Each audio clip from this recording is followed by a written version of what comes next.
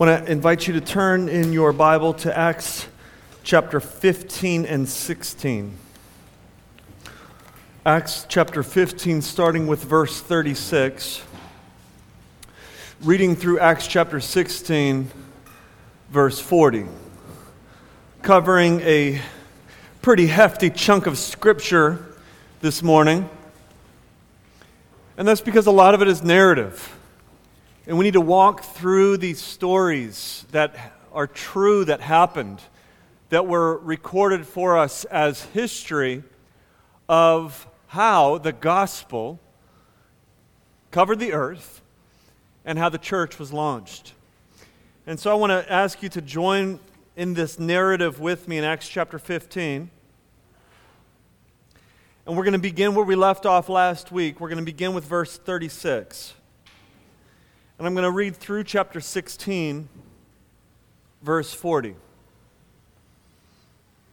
If you need a Bible, you can raise your hand.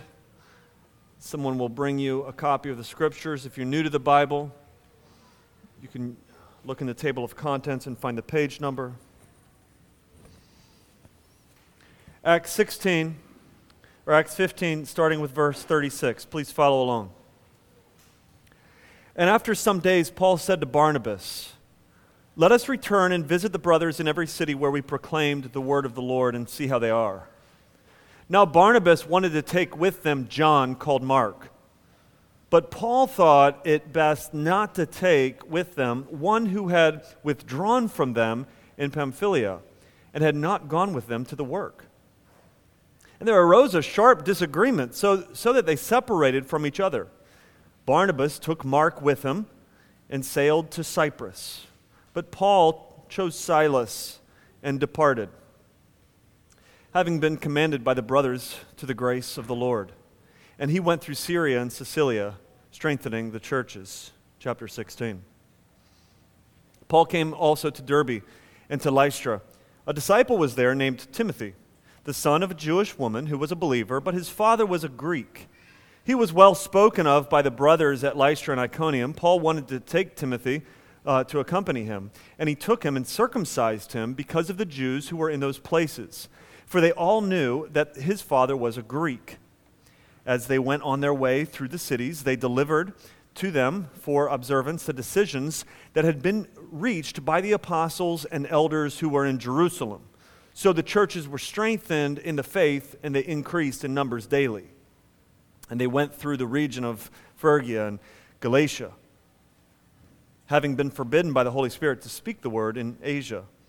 And when they came up to Mysia, they attempted to go into Bithynia, but the Spirit of Jesus did not allow them. So passing by Mysia, they went down to Troas.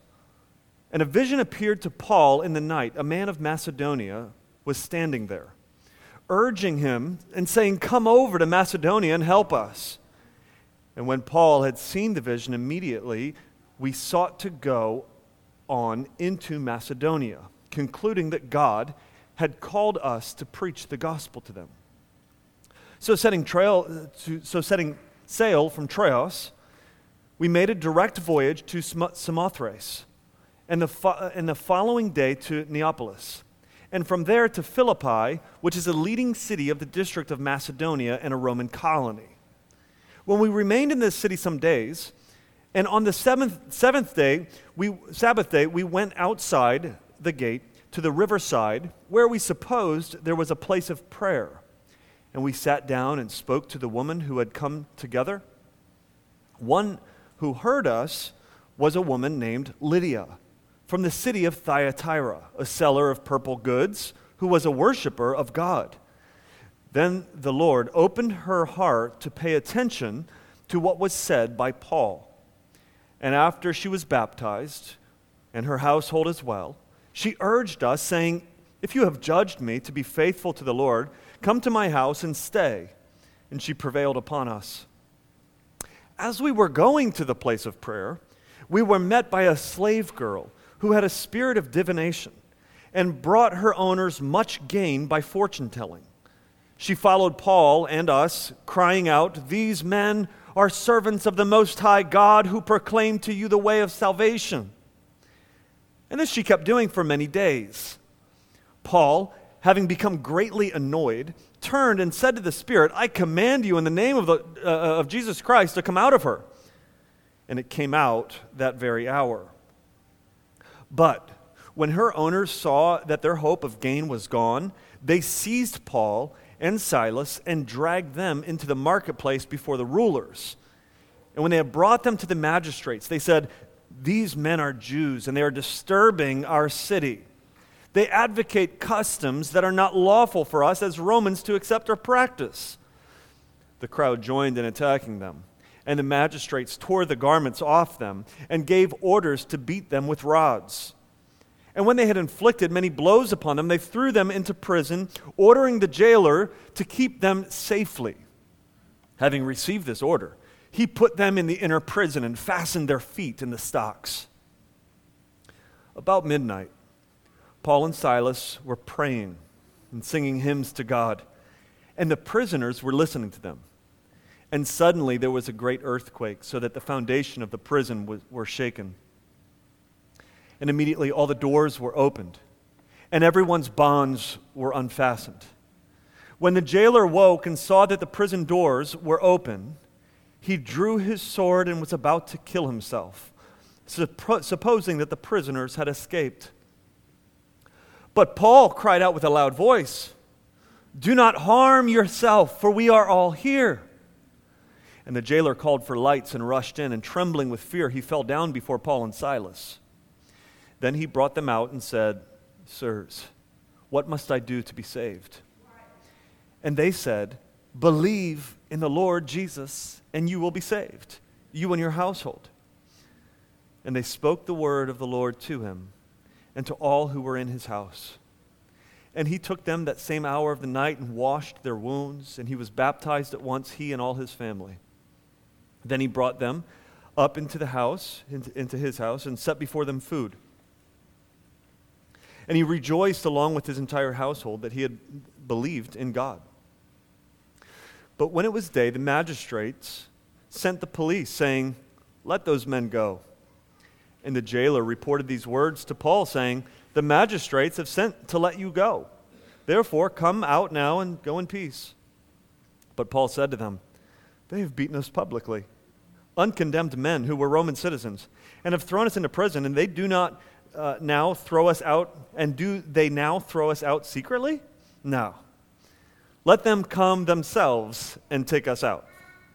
The police reported these words to the magistrates, and they were afraid when they heard that they were Roman citizens. So they came and apologized to them, and they took them out and asked them to leave the city. So they went out of the prison and visited Lydia. And when they had seen the brothers, they encouraged them and departed. I want to title my sermon today, The Disruptive Gospel. The Disruptive Gospel. But before we get into it, if you would pray with me, let's ask God for his help. Father, we do ask for your help today as we get into this word, this passage, these wonderful string of stories. I pray, God, that you would help us to see how the gospel disrupts the sinful society in which we live, and how Christ disrupts our own lives so that we might know that we need a Savior. Father, we come to Christ this morning as our Savior and as our help. Please help us, help me as I speak to preach your word, to preach your truths. Help your people to listen, to have hearts that are open, ears that are open, that receive your word. It's in Jesus' name. Amen.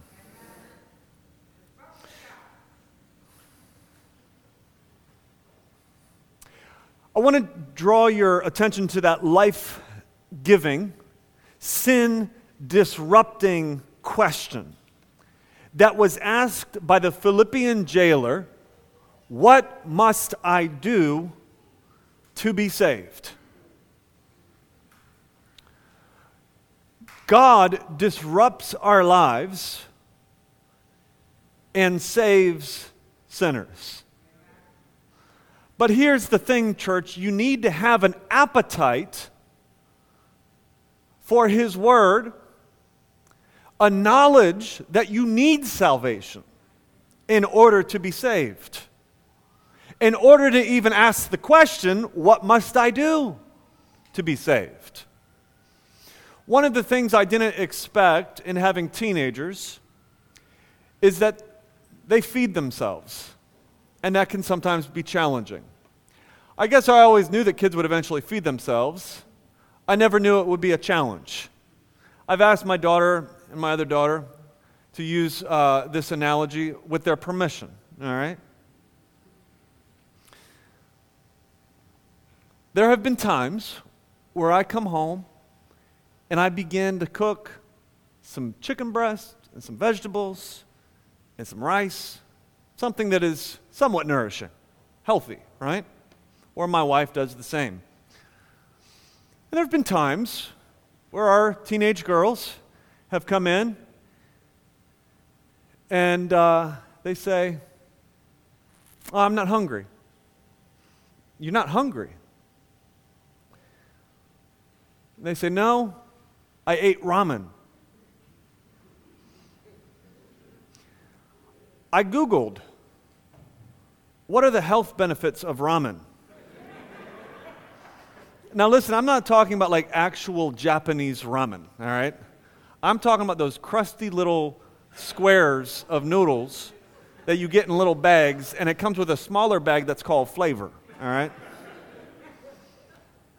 Well, Google told me this: though instant ramen noodles provide iron and B vitamins, they lack fiber, protein, and other crucial vitamins and minerals.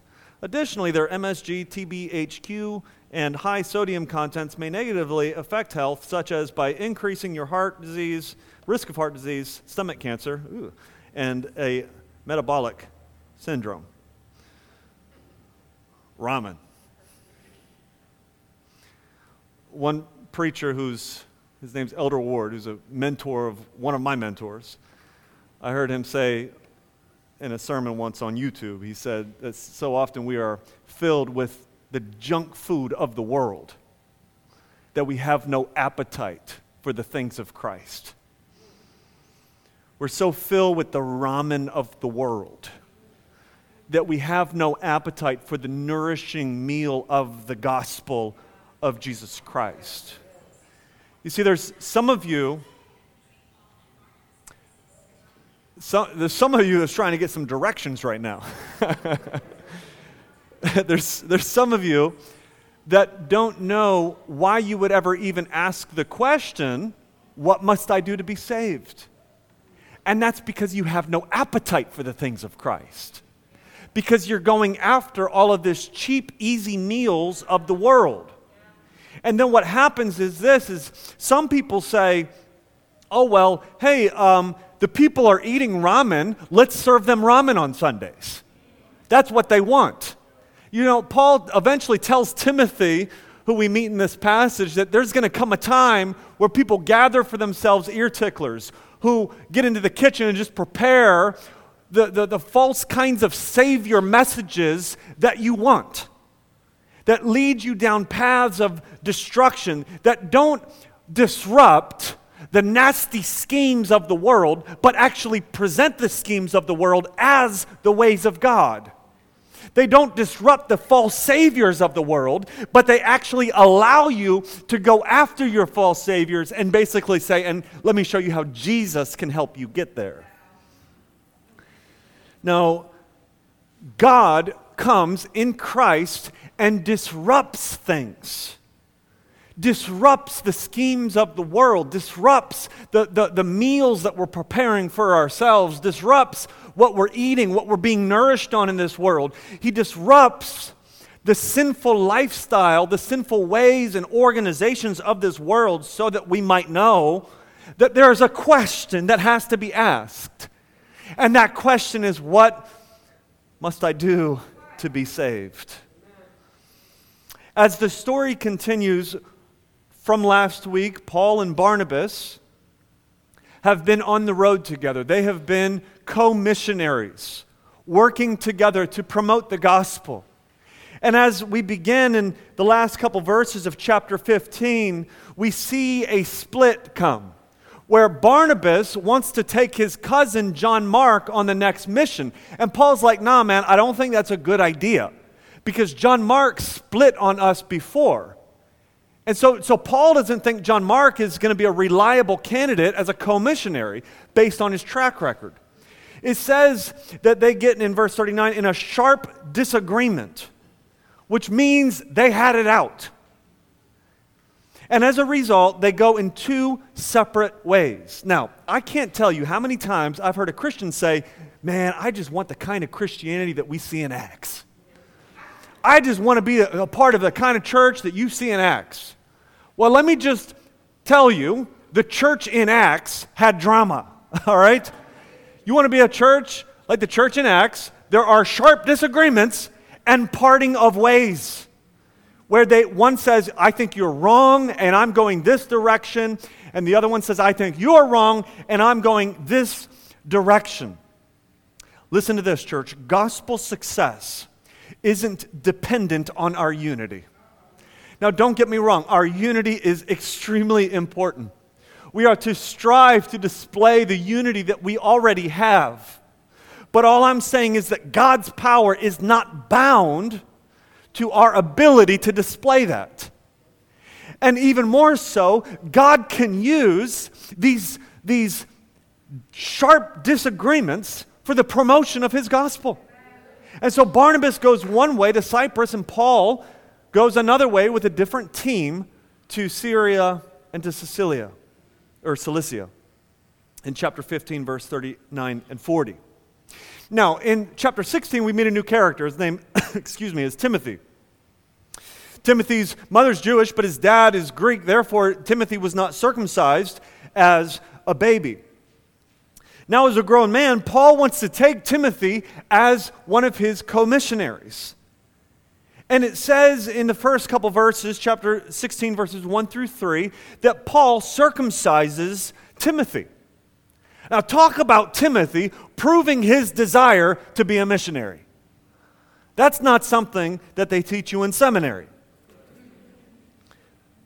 There's a question, though, that arises, and that is this: how is it, or why is it rather, that after Acts chapter 15, when they just determined that Gentiles don't need to be circumcised in order to be saved, does Paul in the very next chapter circumcise Timothy? Well, the answer is actually pretty simple. He did it not so Timothy could be saved, but he did it for contextual and missional purposes. It was for the Jews in those regions, not false Christians, not people that claim to be Christians, not people that bear the name brother but are actually Christian legalists, but non-Christian Jews. So that they would not be a stumbling block, he circumcised Timothy. Not to appease Christian legalists, but rather to reach the lost. Not to win Timothy, but to win the lost.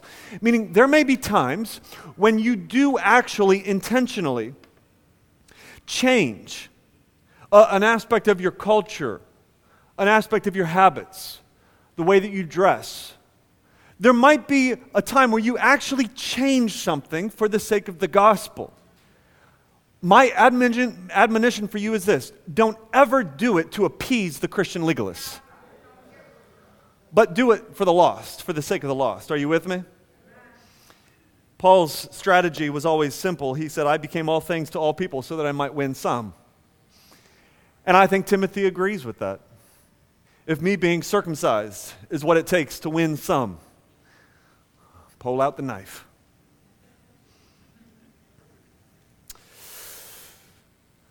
So they go to Macedonia. There's a line here that says that they got word from the Spirit to not go to Asia, which is kind of interesting. But I think what we're simply seeing here is a progression of God's sovereign plan. The gospel did actually go to Asia. But for whatever reason, he wanted the testimony to come out of those Christians in Macedonia to go to Asia. So this is just simply God's sovereign plan at work. Paul gets a vision in verses 9 and 10 of a man who's a Macedonian, and he says, come to Macedonia. And so Paul then goes with his crew to Macedonia. They get to the main city in Macedonia, which is a city called Philippi. Everybody say Philippi. What letter do you think was written to the city of Philippi? Philippians. We're going to see here the planting of the church in Philippi, which later on Paul writes the letter Philippians to the very church that we see planted right here in these verses, in verse 13. So in verse 13, he goes to Philippi, and he goes down to a prayer meeting by the river. There was no synagogue in Philippi. Those who were God-fearing Jews, they were most likely Gentiles who had been converted to Judaism at some form, and they were worshiping the God of Israel. They would come down and gather by the river for a prayer meeting. And so Paul hears word of a prayer meeting happening at the river on the Sabbath day. And so he goes there not to pray, not to worship, but he goes there to evangelize, which is an interesting point to look at. This is an evangelization tactic. He shows up at the river and he meets a woman named who? Lydia. Another important character in the Bible. He meets a woman named Lydia. Now let's talk about Lydia a little bit. Lydia is from Thyatira. Thyatira is sort of the ancient version of what might be Milan or Paris or New York today. The fashion capital of the world. Discovery of historians have shown that there was a large clothing industry that came out of Thyatira. They had artists that would make fabrics out of wool and out of leather, and they had artists that would make all these different kinds of dyes. The most important and the most crucial was the dye purple. And so Thyatira then is this city of affluence and wealth and creativity and art, and that's where Lydia is from. She also has a house in Philippi, which says something about her status and her wealth. Not only is she from Thyatira, assuming she has a house there, but she's also got a second house here in Philippi. In verse 14, she's a seller of purple goods, which would be sort of like saying she works for Gucci. All right, she sells clothing that only the wealthy buy. Purple goods would have most likely been clothing, and purple was the color of clothing that only the rich would wear. And so she's making clothes for the rich, meaning Lydia has done pretty well for herself. Are you with me? She's also a devout person. She's a Gentile worshiper of God, and she's down there praying. When she meets Paul in verse 14, it says, the Lord opened her heart to pay attention to what was said by Paul. And so Lydia is converted, and whether it happens immediately or sometime later, we don't know, but in verse 15, she's baptized, her whole household believes, and is baptized as well. Now, what I want to do as I walk through these stories is I want to show you how the gospel disrupts all of life so that we might get to the point where we cry out, what must I do to be saved? The first thing I want to point out to you is this, is that the gospel disrupts ambition. Doesn't rid us of ambition, but rather disrupts it and redirects it.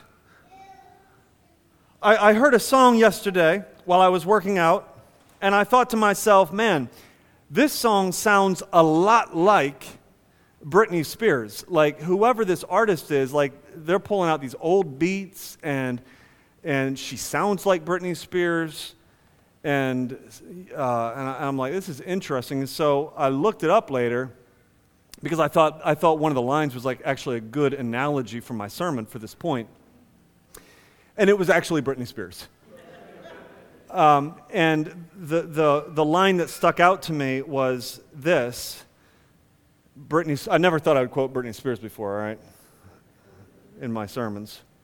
But she says, she's so lucky. She's a star.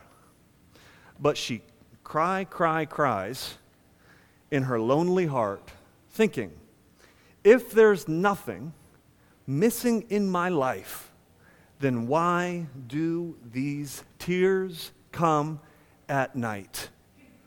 Oh, woe.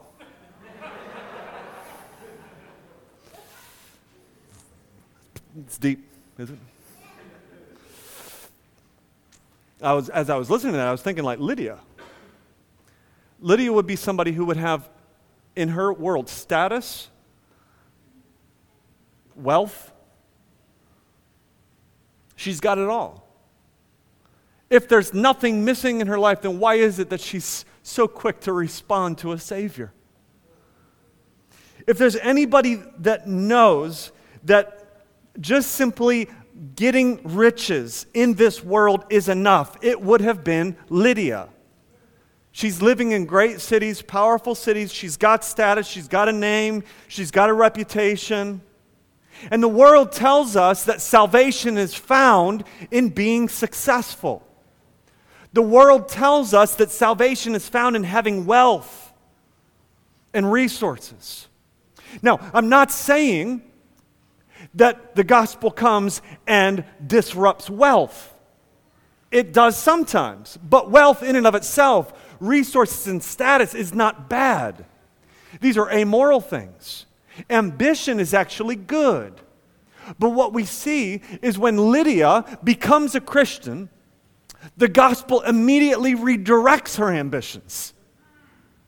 And she's no longer known as merely a seller of purple, but she goes down in history as one of the most generous supporters of the Christian faith, according to the Bible and tradition. She begins to immediately use her wealth and her resources for the building up of the church. Where do we see this? Well, in verse 15, as soon as she gets baptized, she opens her home to the missionaries. She becomes hospitable. Come and stay with me, live with me. We also see in verse 40 that the brothers are gathering in her house. Most likely, she's opened up her home as a church building, where a church has now started. And she's using all of her resources to provide a space for the brothers to come and to congregate and to be the people of Christ. Later on in Philippians, when Paul writes back to this very church, he starts off by saying, I thank my God every time I think of you because of your partnership in the gospel from the first day until now. I think it's possible and very likely that Lydia was at the very center and very core of that partnership in the gospel. This wealthy woman who's promoting the gospel through using her resources to support Paul's work as he goes around the globe to take the gospel to the lost. Now, at the same time, there is a disruption.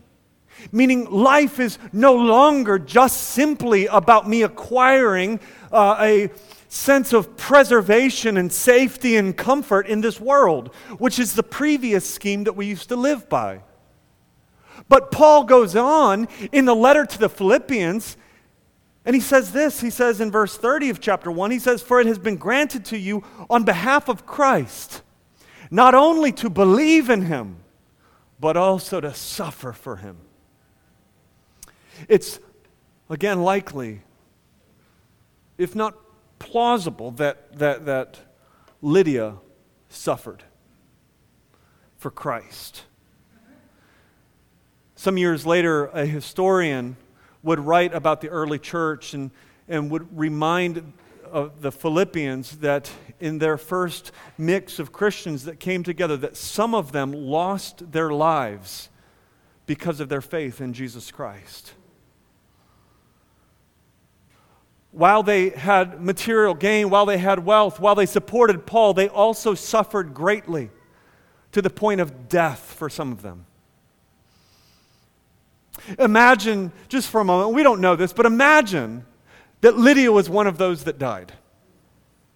Imagine that by the time she died, she had lost her purple business because nobody wanted to buy purple from her anymore because of her association with Jesus Christ, which is historically true with a lot of the first century believers. Imagine she lost her business. Imagine then she lost her houses. Imagine Lydia ended up with very little in this world, and imagine that she ended up with a knife coming to her throat for her alignment with Jesus Christ. Would she have, in that moment, taken it all back and said, you know what, give me my business back? Give me my wealth back. Give me my houses back, and I'll deny Jesus Christ. No, so many, like Lydia, went to their death, saying the same thing that the Apostle Paul said, and that is this: for me to live is Christ. It's not the things of the world anymore. I no longer live for my vain ambitions in this world. I no longer live merely to acquire in this world, but for me to live is Christ. William Carey, he said, look, he said, God has done great things for you. Expect great things from God. And he says, attempt great things for God. Meaning go out, church, and do great things. But do them for God. Do them for Christ. Do them to bring Him glory. For me to live is Christ, and to die is gain. What sells today so often just simply does not disrupt and redirect worldly ambition. What sells today is a message that says, hey, go after your worldly, self-glorifying ambitions, and let me show you how Jesus can get you there. That's a false gospel. Jesus disrupts ambition and redirects it so that we can actually use it for something so much better. And that's for the glory of God in this world. Secondly, the gospel disrupts oppression. At the same time this Lydia event is happening, there's another sort of story happening as a parallel. There's a demon-possessed slave girl that we're introduced to. In verse 16 it says, as they were going to the place of prayer, we were met by a slave girl who had a spirit of divination and brought her owners much gain by fortune telling. Let me read that last line again to you. She brought her owners much gain by fortune telling. She was a slave girl, meaning she was owned. And her owners were exploiting her brokenness. Her owners were exploiting the fact that she was possessed by a demon. In verse 17, it goes on to say that she declared, following Paul and the others around, she declared loudly that these men are servants of the Most High God who proclaim to you the way of salvation. She was saying this over and over and over again. It's ironically true, isn't it? I mean, demons know what's up. Like even demons, when a demon saw Jesus, he was like, oh, the Son of Man, what Son of God, what are you going to do to me? Like demons have a hard time lying when they come into encounter the power of God. And so this demon is declaring what is true. However, Paul's annoyed by it. He's just annoyed. And I think it's probably because they're living in this polytheistic world. We've got to understand the context they were in. And so just simply saying that they're proclaiming the Most High God doesn't really mean much. It just means that He's a God that's better than our other gods. Meaning this isn't the promotion that Paul's looking for. And so after some time, Paul literally is just annoyed, and he turns around and casts the demon out of her. He's like, okay, this is it. You're done. In the ancient world, an oracle would have been a very common thing that you may have seen. They were either, according to the historians, older women that were known as witches, or younger, attractive women, which were known as like a seer, for example. But we see here with this young slave girl the demonic activity behind all of that. And there's an ugliness to it. She is a young girl, let's think about it, who is enslaved. She has owners. She's taken advantage of by these greedy men. This is really ugly business. Don't think that you can't make money off of sin. There is a lot of dark, ugly business out there that profits off of brokenness and sin. But as the gospel moves here in Acts, what we see is the dominion of God is being displayed in all sorts of ways. We see it first displayed in Lydia's life as God transforms her, redirects her. We see it again displayed now with this slave girl. Annie Locke, who is a friend of mine, her husband used to pastor a church right here in Brooklyn, the Brooklyn neighborhood of Baltimore. She was telling me that when they lived down in Brooklyn, there were a number of prostitutes that would hang out on the church steps and around the building there. And they began to love on them and share the gospel with them and get to know them. And she said she began to learn so much about this sex trade in Baltimore. Every woman, she told me, every single one of them, when they asked her, "What's your name?" they gave her the name Desiree. Every one of them was named Desiree. Desire.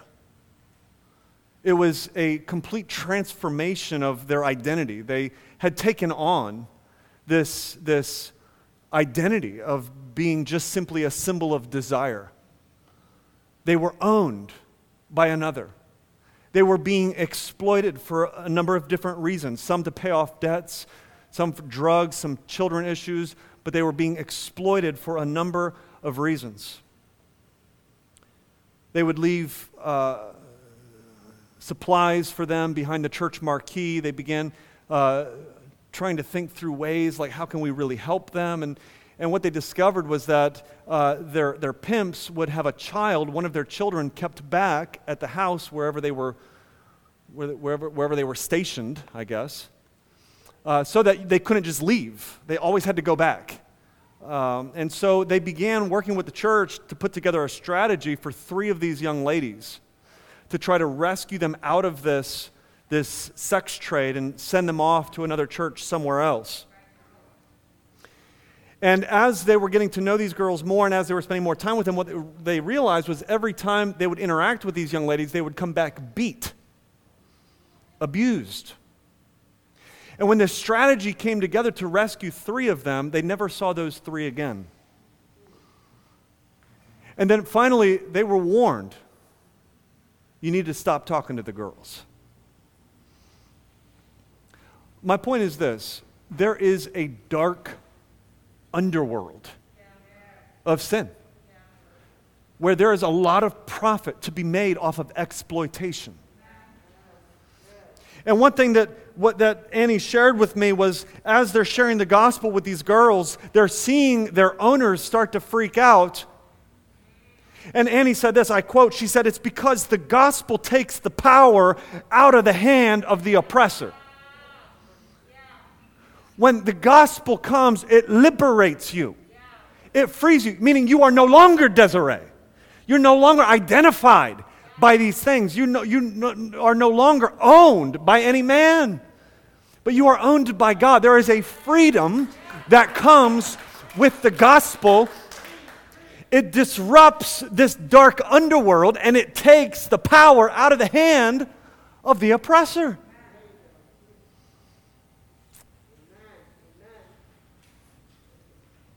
Exploitation and oppression thrive on cover-up and darkness.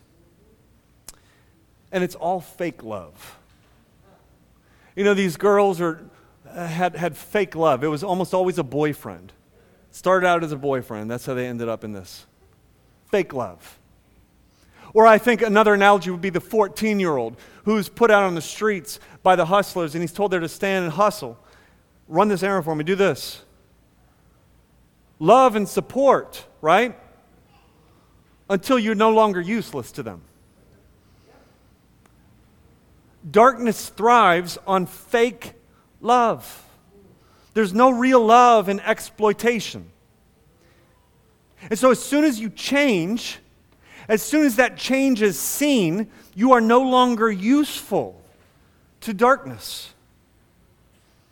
What happens here in the story is this, is Paul casts the demon out of the girl, and immediately her fortune telling is done. She no longer is useful to those who prized her. And there will be ramifications. It is dangerous to both her, and it is dangerous to the gospel preacher. Like I said, my friend Annie was warned. When the gospel is preached, it shines light on the darkness.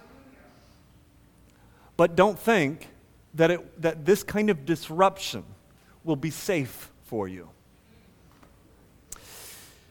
In verse 19, it says their hope of gain was gone. Immediately the court, they're dragged into court, and the crowds shout and testify against Paul. The magistrates strip these men, Paul and Silas both, and they beat them with rods. Look at verse 23. It says, when they inflicted many blows upon them, they drew them into the prison, ordering the jailer to keep them safely. In verses 35 through 39, I want to jump forward here. When they're released, Paul and Barnabas call out the injustice of what just happened. So they are Roman citizens, which is completely ignored. They are beat. They are thrown into jail, and I won't go into all of the details, but the way it was handled was against Roman law. And so finally, when they are dismissed later on, as you saw when I read, they want to do it secretly. And Paul's like, no. We're calling for justice.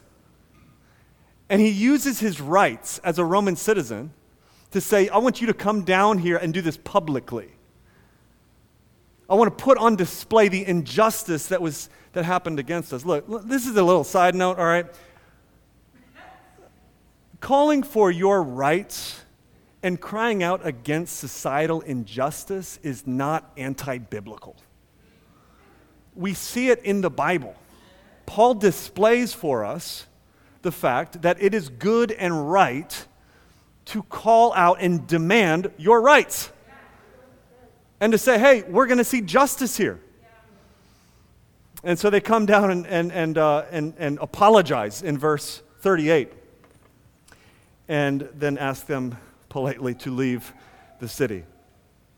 The point is this: the gospel is disruptive, and the gospel disrupts oppression. Number 3, the gospel also finally disrupts power. I see this thirdly with the jailer. We're introduced now to a third character. We've got Lydia, we've got the slave girl, and then we've got a jailer. The jailer, it becomes like the next victim of God's amazing grace. He's most likely a retired military leader. He's been given this position of power in the jail, and it is truly a position of power. He is to use whatever means possible, whatever means necessary to keep prisoners in check, and he is brutal. When he's given over to the jailer, he throws them into the deepest and darkest prison, and he fastens their feet. This would have been in a piece of wood with holes in it. Their feet would have been spread, and it would have been extremely uncomfortable. They would have been forced to sleep on their backs or sitting up, which is probably why they're still awake at midnight. The jailer's earthly salvation is found in his power. It's found in his ability to keep these prisoners in place. And it's very important that he does so. Because if he were to lose one of the prisoners, what happens to the jailer's head? It comes off. All right? Death penalty. Look at verse 25. About midnight, Paul and Silas were praying and singing hymns to God. And the prisoners were listening to them. I don't imagine that they weren't praying and singing without tears in their eyes. This isn't to say that they didn't feel pain. It's to say they sung through the pain. When the Holy Spirit is alive in your heart, He directs you to worship and pray, even in your darkest, most painful moments. They had memorized their songs that they sung in church. They didn't need the PowerPoint or the handout. They didn't need a choir or a cathedral. They are in this moment in jail, the two of them praying together, and then two voices being lifted up in song together. And it's ministering, I think, to the prisoners. At least the other prisoners are listening to them as they display this hope in Christ. Someone said once, a preacher said once, that the world is not impressed with you when things are going well. The world is impressed when things are not going well and you still trust in Jesus Christ. And I think that's such a beautifully put on display right here with Paul and Silas, as everything in the world around them is dark and bad, and they're singing songs to God. That's the power of salvation. This isn't a whole point of my sermon, but there's another disruption here, isn't there? He even disrupts our suffering. He disrupts our darkness through joy, through putting a song in our heart. But getting back to my main theme here, he's disrupting this power. So they're in chains, they're in jail, they're singing, and around the same time, an earthquake takes place. And it shakes the foundations of the prisons, and the doors bust open wide, and their shackles come off. And verse 27 says that when the jailer wakes up, maybe he was knocked out from the earthquake, we don't know. He's rubbing his eyes, and he's waking up, and he's realizing that the doors are wide open. It says, supposing that they escaped, he pulls out his sword and is about to commit suicide until Paul says in verse 28, yo, don't do it. We're still here. Like nobody, we could have left, but nobody's left. We're all still here. Rubbing his eyes, he's peering through the darkness, and he brings some light, and he sees the prisoners sitting there, Paul and Silas. And this leads to the climax of our passage. So far, we've seen a rich woman, Lydia, transformed by the gospel. We've seen a slave woman released of this bondage to sin. And now we're about to see a disruption of the jailer's life as the gospel invades. In verse 29 and 30, it says, and the jailer called for lights and rushed in, and trembling with fear, he fell down before Paul and Silas. And then he brought them out, and he says, sirs, what must I do to be saved? See, church, that is the question right there that everybody has to ask in their lifetime at some point. What must I do to be saved?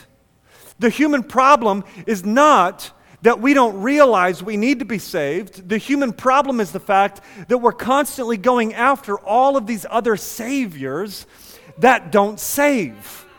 We're constantly going after the salvation and wealth or status. If I can just get the right paycheck, if I can just get my money together. We're going after salvation in our pimps. If I can just get my debt paid off. We're going after salvation in abusing and using others. We're going after salvation in trying to acquire and maintain a position. Satan wants you to believe that this world is all there is, and therefore he wants you to believe that salvation is found in this world. But I'm telling you that there is more than this world. There is more in this world. So therefore, salvation must come from the outside, not come from the inside. Lydia knows that riches do not save. The slave girl knows the chains of slavery. The jailer knows that power can't save. But the jailer has heard their songs. He knows why they're in jail. He knows their message. You see, sometimes you've got to get to the point where you realize you're not saved in order to be able to ask the question that the jailer asks. What must I do to be saved? This is the plea of the damaged. This is the plea of the person who's been defrauded by society. This is the plea of the discombobulated, the one who's confused and doesn't know where to go. But what's wonderful about Christianity is when you hit rock bottom, you are on the precipice of transformation.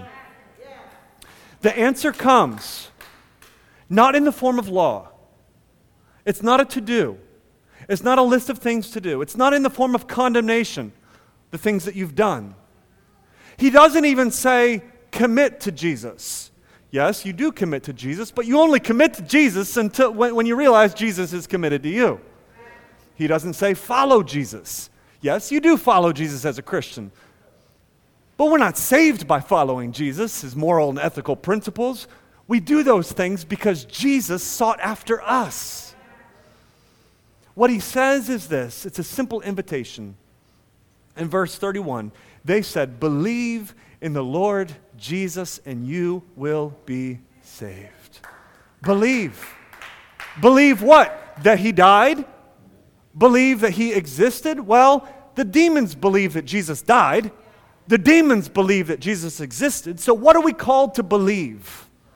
We're called to believe that the salvation that he accomplished on the cross of Calvary was for me.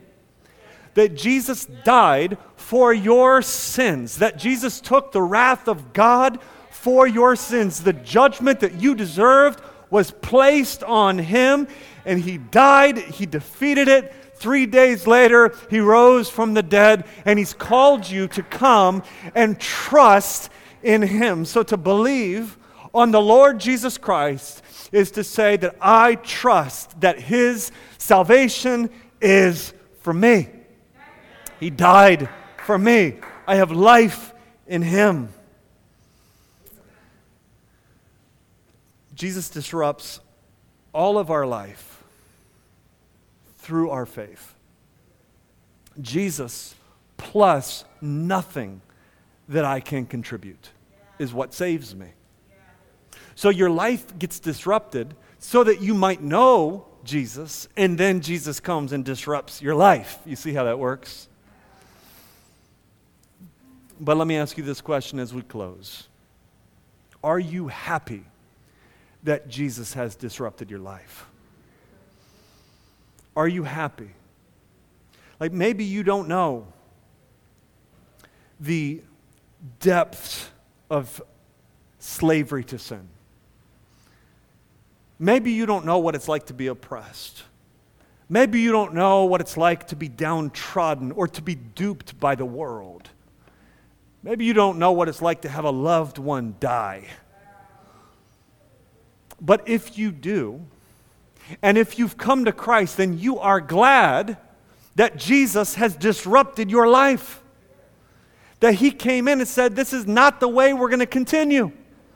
I'm disrupting it and I'm transforming it for my glory and for your good. But you see, some people don't like the disruption. I read a story of a pastor who was new to a church, and on his first Sunday, he moved the piano from one side of the stage to the other side of the stage. And it wasn't long before he was fired for it. Because people don't like change. And what I'm saying is this, is there might be somebody who says, I like my life the way it is, organized really without God. And I don't want the disruption. I want to keep things the way they are. But then I think there are others of us who would say, you know what? I'm just glad he didn't leave things the way they were. Are you glad that Jesus disrupted life? Are you glad that God disrupted the path that humanity was on toward hell by sending his own son into this world? Jesus came and disrupted the disciples' lives and called them to follow him. Jesus disrupted the corrupt religious system of its day and showed true religion. Jesus disrupted Satan's plan for his death on the cross, disrupting it, turning it, using it, even ordaining it to be used for you, for your salvation and for God's glory. And Jesus even disrupted sin and death itself as he rose from the grave. How many of you were living a life, living on a path, deserving hell, born into sin, on a path of disruption? Are you glad that he disrupted it? Are you glad that he picked you up, turned you around, and set your feet on solid ground? Church, Jesus is worthy to be praised. He is the greatest God of the highest heaven, and he has freed you to live in his marvelous life. Now glorify him through your life. Amen? Let's pray.